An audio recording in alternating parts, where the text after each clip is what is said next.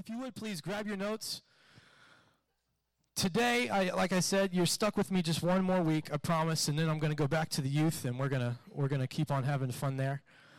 But today's title, if you haven't been around for the past 7 months, anytime I've preached, a lot of people ask me now, what's your title going to be?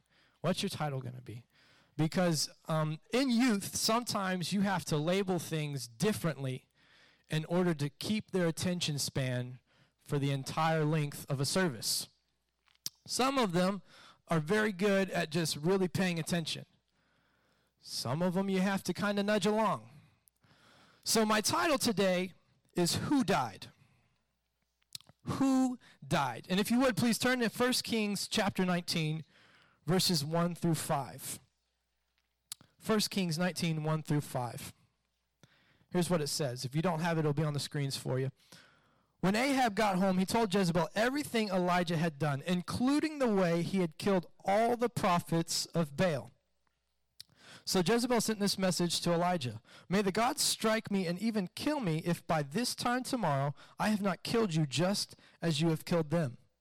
Elijah was afraid and fled for his life. He went to Beersheba, a town in Judah, and he left his servant there.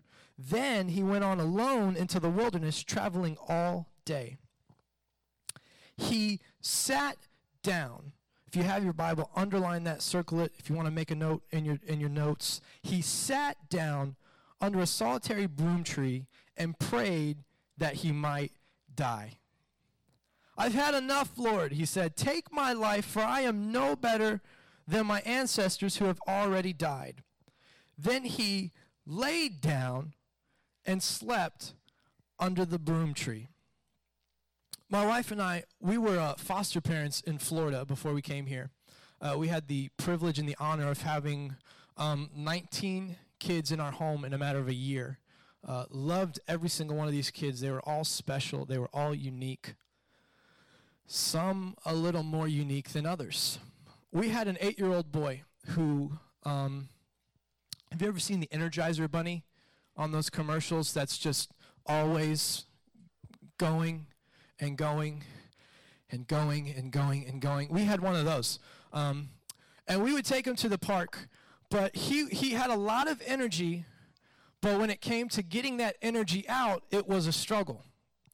Because physical activity was not his strong suit. He preferred video games and inside where there's air conditioning because it's always like 110 in Florida, so outside is not an option.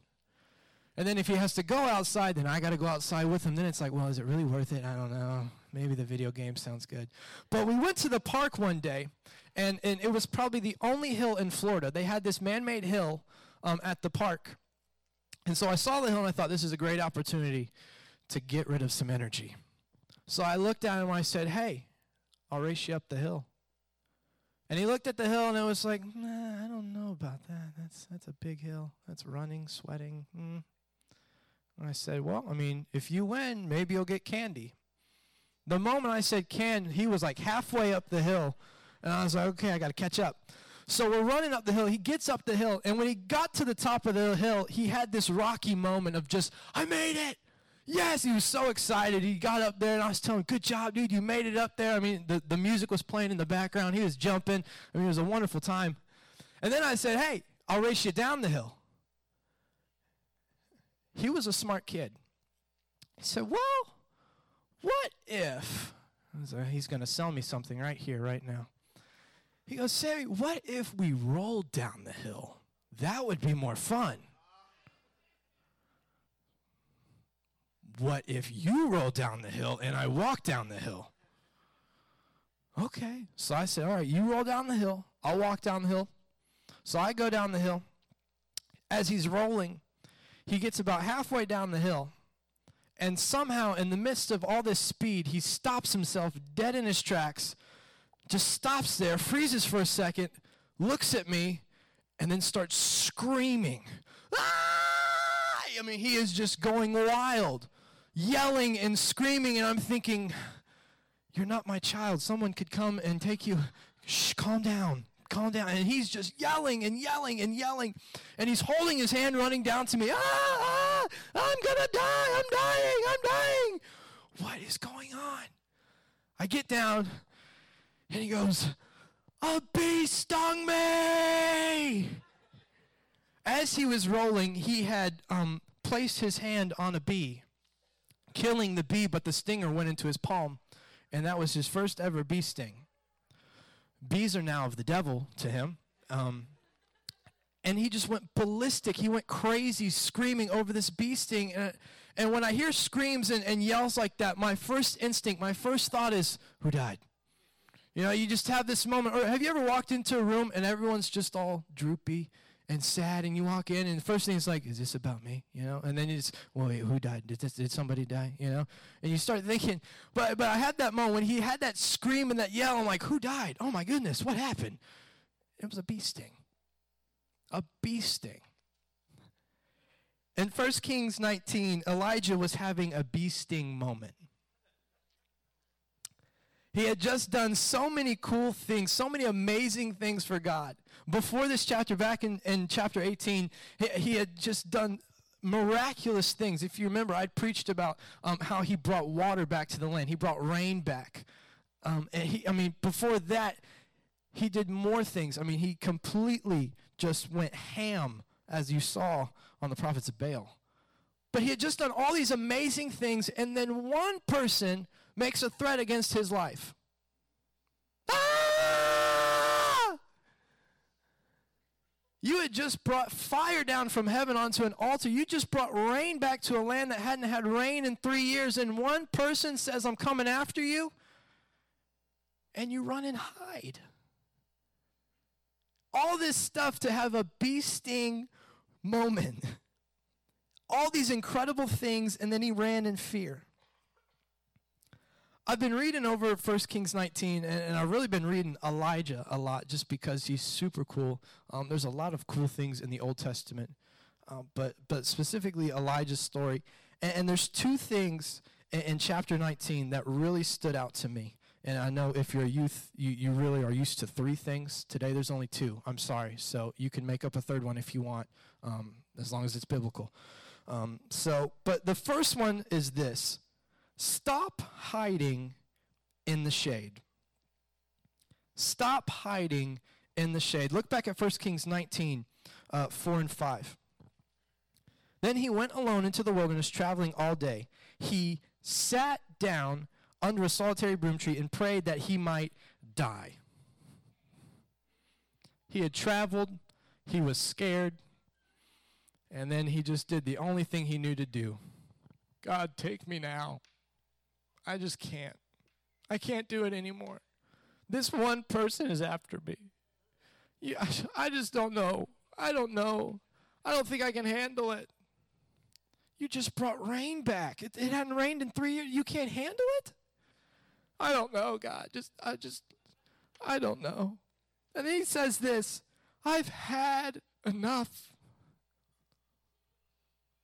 You've had enough? I've had enough. Take my life, for I am no better than my ancestors who have already died. Then he lay down and slept under the broom tree. Our 8-year-old was very dramatic, if you couldn't tell by the bee sting. Homework was an issue. But it's time to do homework.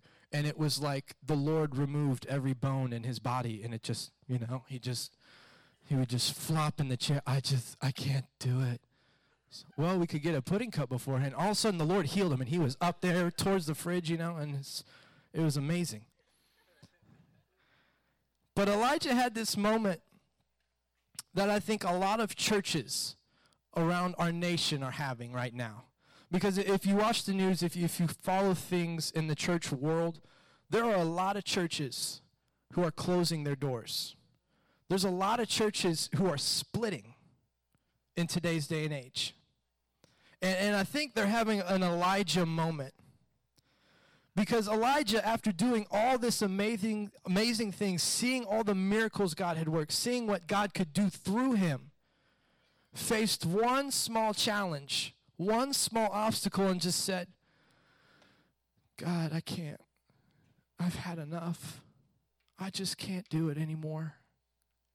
I don't have the time. I don't have the money. I don't have the resources. I have my own job to worry about. I can't do this. I can't do that. It's too much. It's too much. I'm just going to sit down under my tree and you just take me home. A lot of churches in America are having this problem. And the problem is this. I don't have enough time in my schedule to try to pour into the church, so I'm just going to let pastor do it. And then what ends up happening is pastor's the one pouring and pouring and pouring and pouring until he has nothing left to pour. And then when he has nothing left to pour, there's no one pouring. So then the church isn't growing. And then when the church stops growing, if you're not growing, you're dying. And as the church begins to die, it begins to just get smaller and smaller until the doors close. Or he stops pouring because he has nothing left to pour. So then people start saying, well, I like it better like this. No, I like it better like that. And then all of a sudden a split happens. See, the crazy thing is, the mindset today is it's a pastor's job to do the pouring, to do the witnessing, to go out, to make the church grow. It's his job to do this. This is his job. I just want to sit down on a Sunday. I just want to sit on a Sunday, be poured into, and that's good enough for me. The problem is, as the body, we've been called to more than to just sit down. Elijah, he had this moment where he sat down under this broom tree and just said, I just can't. I can't. My schedule just won't allow it. I just can't do this. I've done this for so many years, God, and I'm just, my ancestors and now the people are just stupid. I can't. You should just take me home right now. I'm just going to sit down and hopefully it all works out.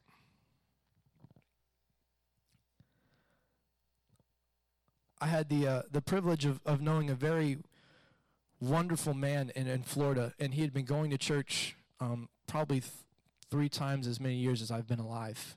He was a solid man, wonderful guy, always at church, always tithing, very faithful.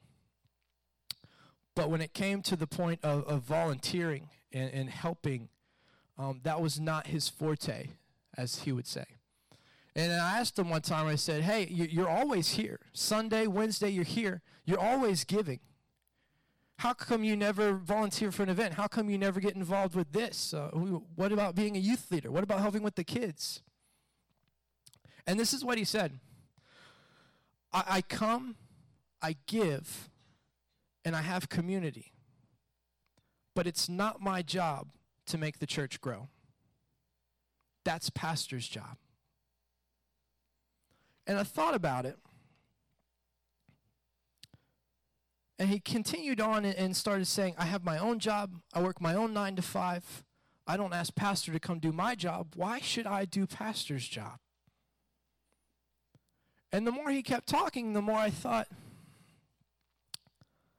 I don't know. I don't know. And as I was studying for this, I came across a passage in 2 Corinthians 5, 9 through 10.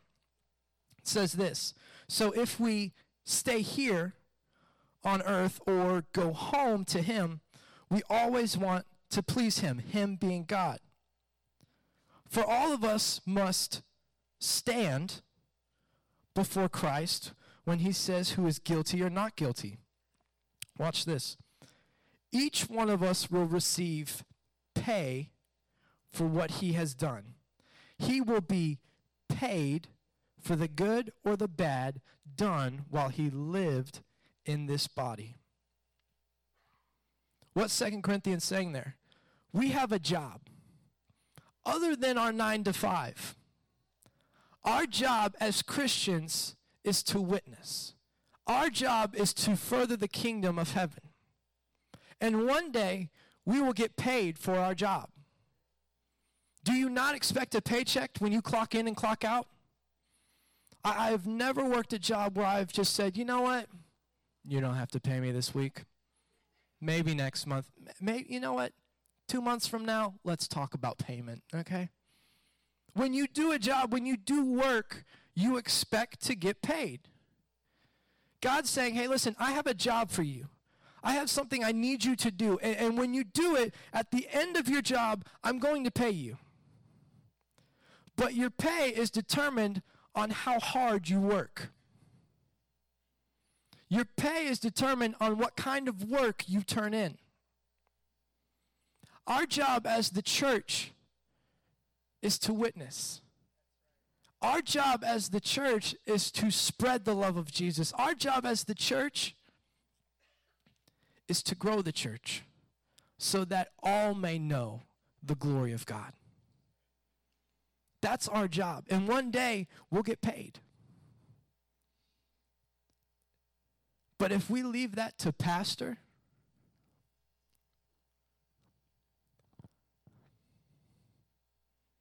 what kind of payment will we receive? If we sit back and say, well, I already work a 9 to 5, I really don't have time for this, I can't witness to someone, it doesn't fit in my schedule, what kind of payment will we receive in the end? A lot of people, when I was reading over this, I started thinking, and I thought back to our days in Florida. Shade is God sent when you're outside in Florida.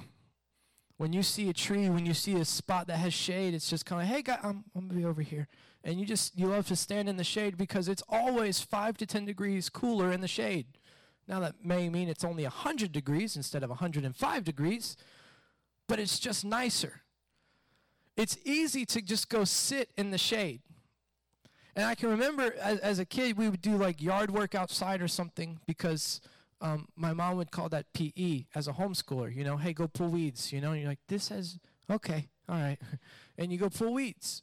And I can remember as we're pulling weeds thinking, I just want to sit in the shade. I don't want to be out here anymore. This is too hot. I don't want to do this. I'm bored. This is dirty. There's worms. I just want chocolate. Why does my mom not like me? You know, and you're just going through all this, and it's so easy to just go, I just want to sit down in the shade. A lot of these churches that have had to close their doors, they have a lot of broom trees. People who got so rooted in their schedules and their preferences in their own lives that they forgot the purpose of the church. Our job as the church, not just pastor's job, is to bring glory to Christ. Our job is to try to bring as many people as we can with us into heaven. Our job is to share the love of Christ, not just on Sunday, not just on Wednesday night, but Monday through Monday. That's our job. That's our job. And if we think about it with the mentality of, okay, at one point, I'm going to have to stand before my boss, and he's going to look over my spreadsheet. He's going to look at the work I put in, and I'm going to get paid. What kind of paycheck am I going to bring in at the end? What am I doing?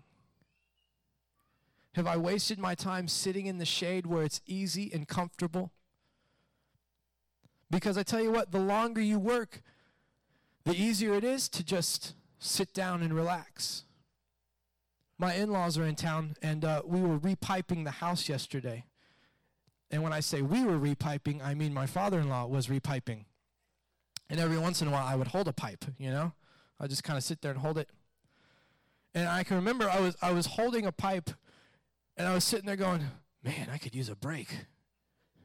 As he's on the ladder, like finagling and like trying to do this, and sweat's pouring, I'm like, I'm an idiot. Never mind. But it's so easy as we're working, as we're going, as we're doing, as we're just living life to just say, I just need a break. I just need to sit in the shade for a little bit. I just don't know if all this is worth it. I don't know if I have the time for this. Sometimes we become the broom trees because we're so rooted. But it's because sometimes our actions and our attitudes and our conversations with others convince them that it's better to just sit down. That it's just better. It's easier. You know, if you can just make it on a Sunday, maybe tithe here and there, you're doing good. You're doing all right. You run in the race. You know, you're still in the race. My dad never taught me to do sports to compete just to compete.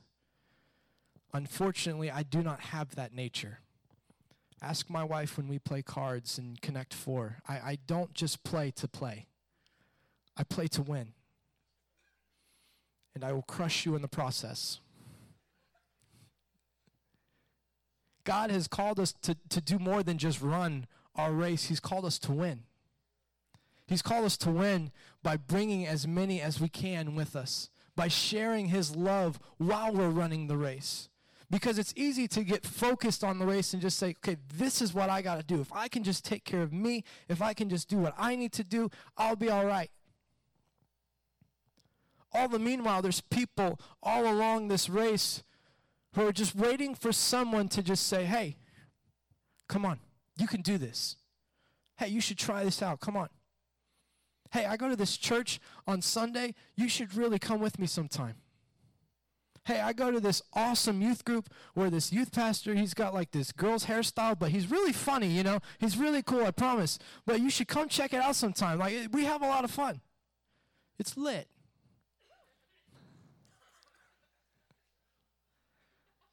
It's easy to just run the race. But God's called us to do more than just run. He's called us to do more than just hit that status quo. He's called us to succeed. He's called us to win. He's called us to bring as many as we can along the way. Because God started the work in the beginning. But he's called us to finish it until the end. God started the work in the beginning, but he's called us to finish it until the end. Second point is this. It's time to stand up. It's time to stand up. We've been blessed with a pastor who has been standing for over 20 years. That's a long time to stand. And over those 20 years, he has had to stand again and again and again and again.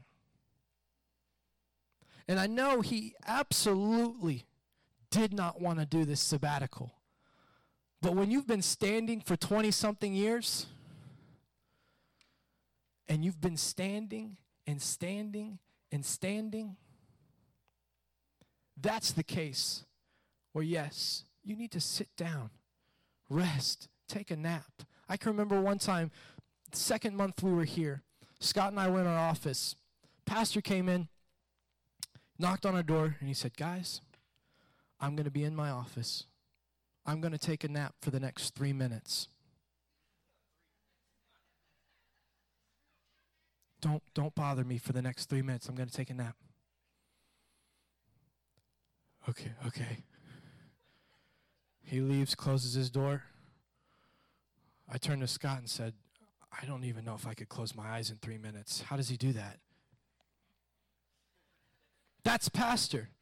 Always standing, always going, always praying. Because his heart is for this church. His heart is for people. His heart is for Louisville. That's pastor's heart. That's been his heart for over 20 years, standing.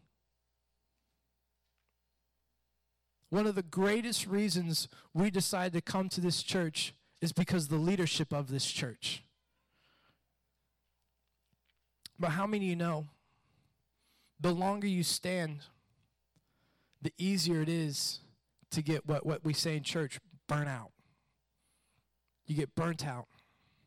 There was a study done. It's called the burnout. They did a study in the U.S. on pastors, specifically in Pentecostal churches. And the statistics that they threw out, I love statistics, but the statistics they threw out, made me a little nervous. But it also showed me how amazing our leadership is here. Because here's the statistics around the U.S. in this study, The Burnout. 33% of all children's pastors felt burnt out within the first 5 years of their ministry. 33%. On average, the lifespan, the time that a youth pastor lasts at a church, on average, the lifespan of a youth pastor at a church is 12 to 16 months, specifically due to having to fill so many gaps. 50% of all pastors feel unable to meet the need of their job due to the work schedule. 90% of all pastors work more than 60 hours a week. 90% work more than 60 hours a week. And I promise you, they do not get paid for 60 hours. Pastor has been standing for 20 plus years. It's our job as the church to stand with him, not behind him, but alongside him, ready to go, ready to witness, ready to fight. It's our job as the church to say, I can't just sit down anymore. I need to stand. I need to do. I need to witness. I need to go. I need to share. I need to love. The way I depict most churches is you have your staff, and your staff are linked hand in hand. And the job of the staff is throughout the week to make sure they are the first line of defense for the church. When things go wrong, because that never happens, but when things go wrong, they're the ones that will stand there ready to fight, ready to pray, ready to do, ready to go. That's their job, is to be there, that first line of defense, the shepherds. But the longer you stand and the more you fight, the harder it gets. The more tired you get. That's where burnout comes in. I used to work as a janitor. It was not glamorous. It was not fun. I worked as a janitor for almost 3 years. And as I was a janitor, my brother and we cleaned a campus that was about 4 to 5 times the size of this campus. And that was just one of the campuses. We had 2 campuses. And our job was to clean the campus. Now, how many of you know we did not wake up, graduate high school, and say, this is what we want to do with the rest of our life? But that's what we were doing. And we had no clue why, other than we were lazy. But we did this job, and every single day, I kid you not, every single day, by the time we got to the end of our shift, we were finishing up, usually having to pick up extra slack, usually having to do a little bit of extra work. We would get to the end of our shift, and we would just sit down. And the moment we sat down, it was like the floodgates opened. He would look at me, dude, I hate this job. I'd look right back, I hate it more. He'd look right back at me, want to bet? You're right. And we would just go back and forth. Oh, I hated this. Oh, I didn't like doing that. Oh, this was just so boring. Oh, I didn't like this. Can you believe that toilet? Who would do that, you know? We once found a whole roll of toilet paper in the toilet. Not used, just on the roll, in the toilet. Someone's confused. There was not a day where we woke up and were excited to go to work.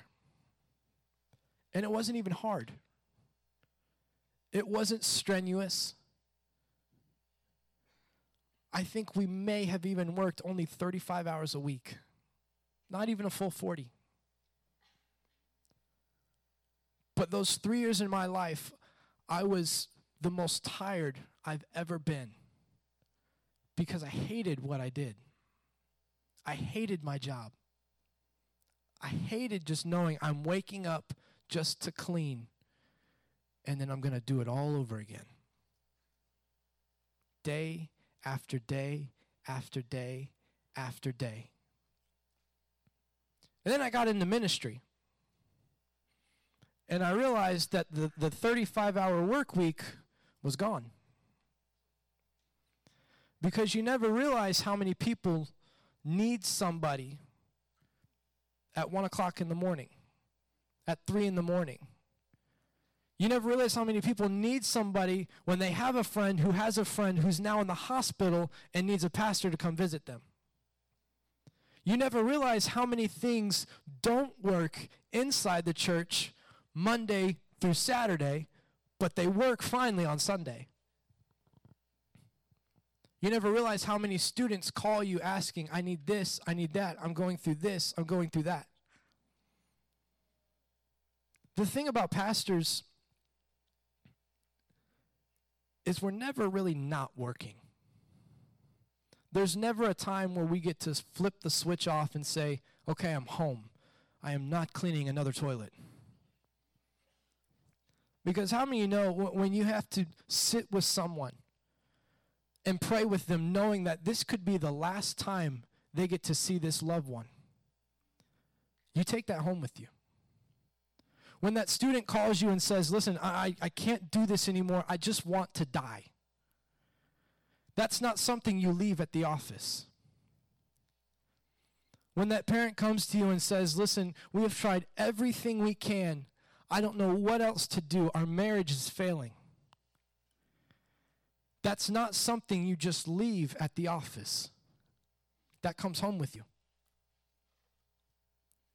For 20 plus years, our pastor has been standing, working nonstop, going out into the community, talking to people, witnessing, befriending people, making sure that this church is growing, that it's healthy. He's been standing for a very, very long time. It's time that the church stands with them as he's preparing to return. He needs to know that people are here ready and willing to do more than just come in on a Sunday, tithe, and do it all over again. Because that routine can become old. That habit can begin to root, and before you know it, that's all you ever do.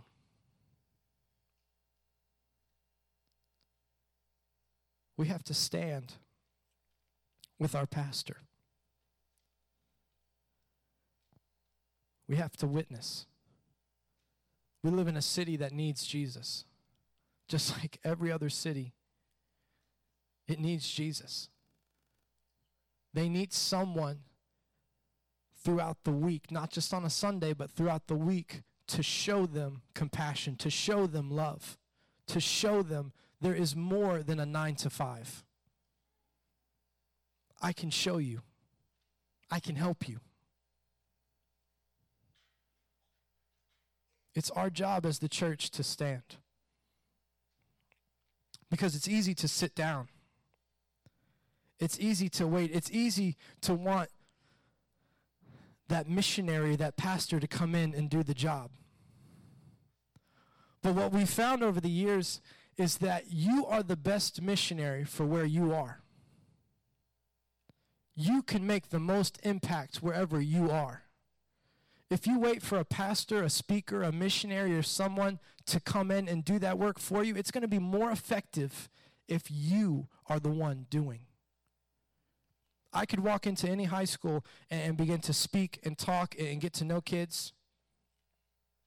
But most of them will just see a weird dude with a lot of facial hair who's trying to get them to understand this Jesus guy. It's going to be more effective coming from the people they sit at lunch with every single day. I could come into your workplace, pastor could come into your workplace and preach a killer message. He could witness like no other. But it's going to be more effective coming from the person they work with every single day. It's time that we stand up and say, Satan, enough is enough. This is our city. This is our church.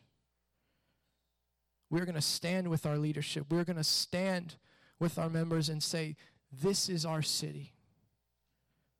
No longer will you have a hold on this, Satan. Back in verse number 9 in 1 Kings 19, God has this moment with Elijah as he's under the tree, and he kind of moves on, and God feeds him, and he moves to a cave, and he goes down, and he rests in this cave after traveling for 40 days and 40 nights. And as Elijah's in this cave, God in verse 9 just kind of asks him, he says, what are you doing here, Elijah? What are you doing? It's like when you walk in, and you've asked your kid, hey, I need you to clean your room, and you walk away, and you come back like in 2 hours, and nothing's changed. And you're like, what are you doing? What are you doing right now? What are you doing? And then Elijah has a response for the ages. Look at this in verse number 10. Elijah replies, I've zealously served the Lord God Almighty, but the people of Israel have broken their covenant with you. They've torn down your altars and killed every one of your prophets. Check this. I'm the only one left. And now they're trying to kill me too. I love how in verse 11, God doesn't respond to any of it. It's like that parent when their kids just, I can't, I don't want, and it's just, okay, do it. Just stop it. As Wes would say, just stop it and do it. Verse 11, this is what God says. Go out and stand before me on the mountain. The Lord told him.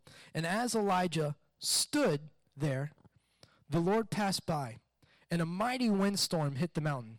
It was such a terrible blast that the rocks were torn loose. Now that's a windstorm. But the Lord was not in the wind. After the wind, there was an earthquake. But the Lord was not in the earthquake. And after the earthquake, there was a fire, but the Lord was not in the fire. And after the fire, there was the sound of a gentle whisper. When Elijah heard it, he wrapped his face in his cloak and went out and stood at the entrance of the cave. And the voice said, what are you doing here, Elijah? He replied again, I have zealously served the Lord God Almighty, but the people of Israel have broken their covenant with you, torn down your altars, and killed every one of your prophets. I am the only one left, and now they're trying to kill me too. Verse number 15. Then the Lord told him, go back the same way you came. Elijah has this moment with God. He experiences the first Earth, Wind, and Fire album. Okay. He has this moment with God. This mighty windstorm, an earthquake, fire from heaven. And the thing that gets him going is a whisper. He hears this whisper and it's like, that's him. That's him. That's him. And before all this, God asks him, what are you doing here? As if God doesn't know. What are you doing here? God displays his awesomeness, his power. And then asks him again, what are you doing here? Twice God asked Elijah the same question. And twice Elijah gave the same answer. But what changed the second time was his heart. Because it goes on after that. God tells Elijah, I need you to anoint the next king of Israel. I need you to anoint your predecessor, Elisha. He asks Elijah to do all this stuff. After displaying all this power, after displaying his mighty righteousness, ask him again, what are you doing here, Elijah? And Elijah doesn't change his answer one bit. But what does change is his heart. Elijah didn't wait for circumstances to change. He didn't wait for the question to change. He changed his heart. It can be easy to wait for your circumstances to change. It can be easy to wait for your schedule to change and open up. It can be easy to wait for your finances to change. But what God's really calling you to do is to change your heart and go. To change your heart and obey. To change your heart and love. To change your heart and witness.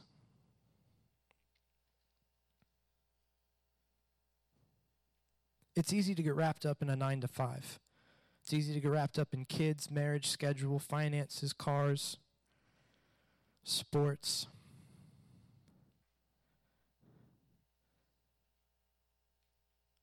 But what we need to do is listen for that gentle whisper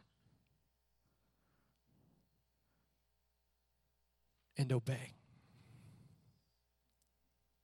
No matter what it is, no matter what it says, obey. When we're in the grocery store and we're just there for our 5 things on the list, if you're like me, it's the 5 things on the list and whatever good things you see while you're there. But that whisper that comes when you're in the store and you just want to just stick to what you've got, stick to what you're doing because you're on a time crunch, but God says, hey, I need you to talk to that person. Hey, I need you just to love on that person. When you're at the gas pump and then God says, hey, I need you to pay for that person's gas, and you go, God, I don't think you saw my bank statement. That's not in the budget. But that whisper says, no, I need you to go. I need you to do. I need you to stand.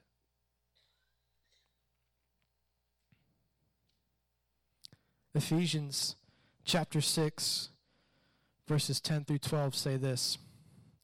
A final word. Be strong in the Lord and in his mighty power. Put on all of God's armor so that you will be able to stand firm against all strategies of the devil. For we are not fighting against flesh and blood enemies, but against evil rulers and the authorities of the unseen world, against mighty powers in this dark world, and against evil spirits in the heavenly places. As the church, as the body, it is extremely hard to not want to just sit, get poured into, and go home. But as the body, as the church, we've been called to do more. Because see, Satan, he loves to get people in this position right here. Comfortable, relaxed, routine. This is what Satan wants. He wants you to just get, that's nice. If you're like me, I'm going to get in trouble here. You just lean back. Christian, I know. Chairs were made with 4 legs for a reason. I'm sorry, I'm putting it down.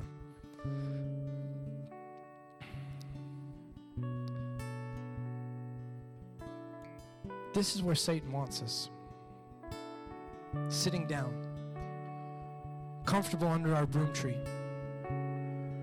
Waiting for things to get easier. Waiting for life to get better. He wants us to just sit here. He loves when a church has the, if you build it, they will come mentality. If we just pour into us, if we can just pour into what we're doing, they'll come. Never leaving the 4 walls of the church. We've been called to more than to just sit. It's funny, later on in verse 18, when God is just kind of reprimanding his child. And he tells Elisha, oh, by the way, there's still 7,000 strong who are following me. Oh, by the way, you thought you were the only one left, right? This is what you've been complaining about. They've killed everyone and it's just you. Oh, by the way, there's more. Because I know how it can feel to feel like you're the only one doing something. I know what it feels like to feel like you're the only one giving and caring and loving. And then you sit down under that broom tree and go, God, why is nobody else?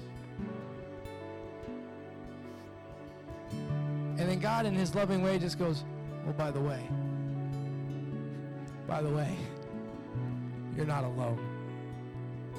You're not the only one. It may seem like you're the only one that cares. It may seem like you're the only one that loves. And so you get frustrated. You get tired. You start to think, well, what's the point? Why should I? No one else is doing it. Why should I even care? I just want to sit down for once. And someone else should do it.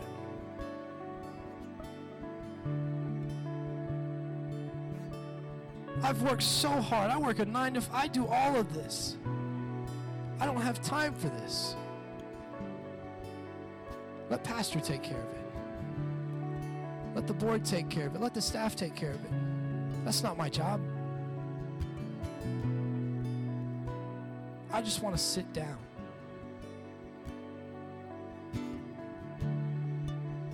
The problem is, as Christians, the moment that we relax, the moment we decide to sit down, the moment we decide we've met the status quo, that's exactly where Satan wants us. God is coming back for a church that says, I don't want to sit down. I don't want to wait. I don't want to let someone else do it. I want to stand. I want to go. I want to do. I want to be right there on the front lines with my pastor. I don't want him having all the fun witnessing. I want to do it too. No longer can I just sit down hoping that something is going to happen. I want to make it happen. I want to hear the whisper of God. And when I hear that whisper, I want to obey.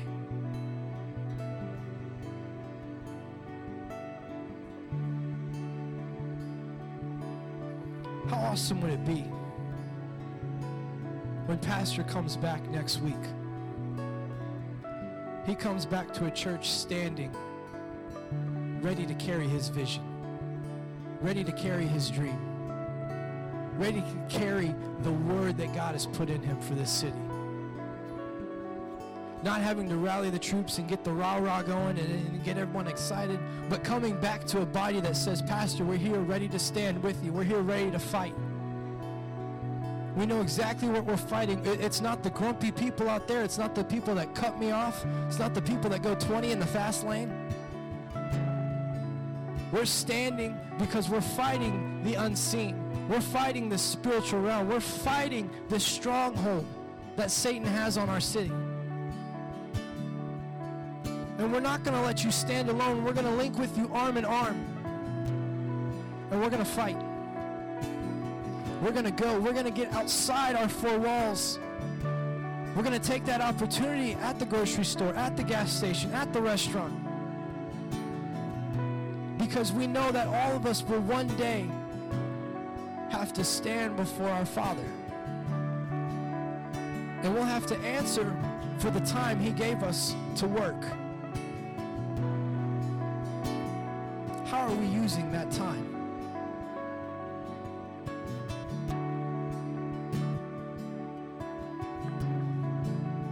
As the church, we should always be bringing life. Anywhere we go, we should be bringing life. So the last thing I want God to ask on that day, when we get to heaven, the last thing I want Him to ask is, who died? Did you bring life or did you bring death? Bow your heads.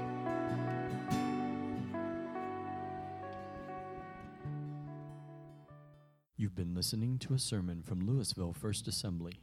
For more information, visit www.firstagonline.com. That's www.firstagonline.com.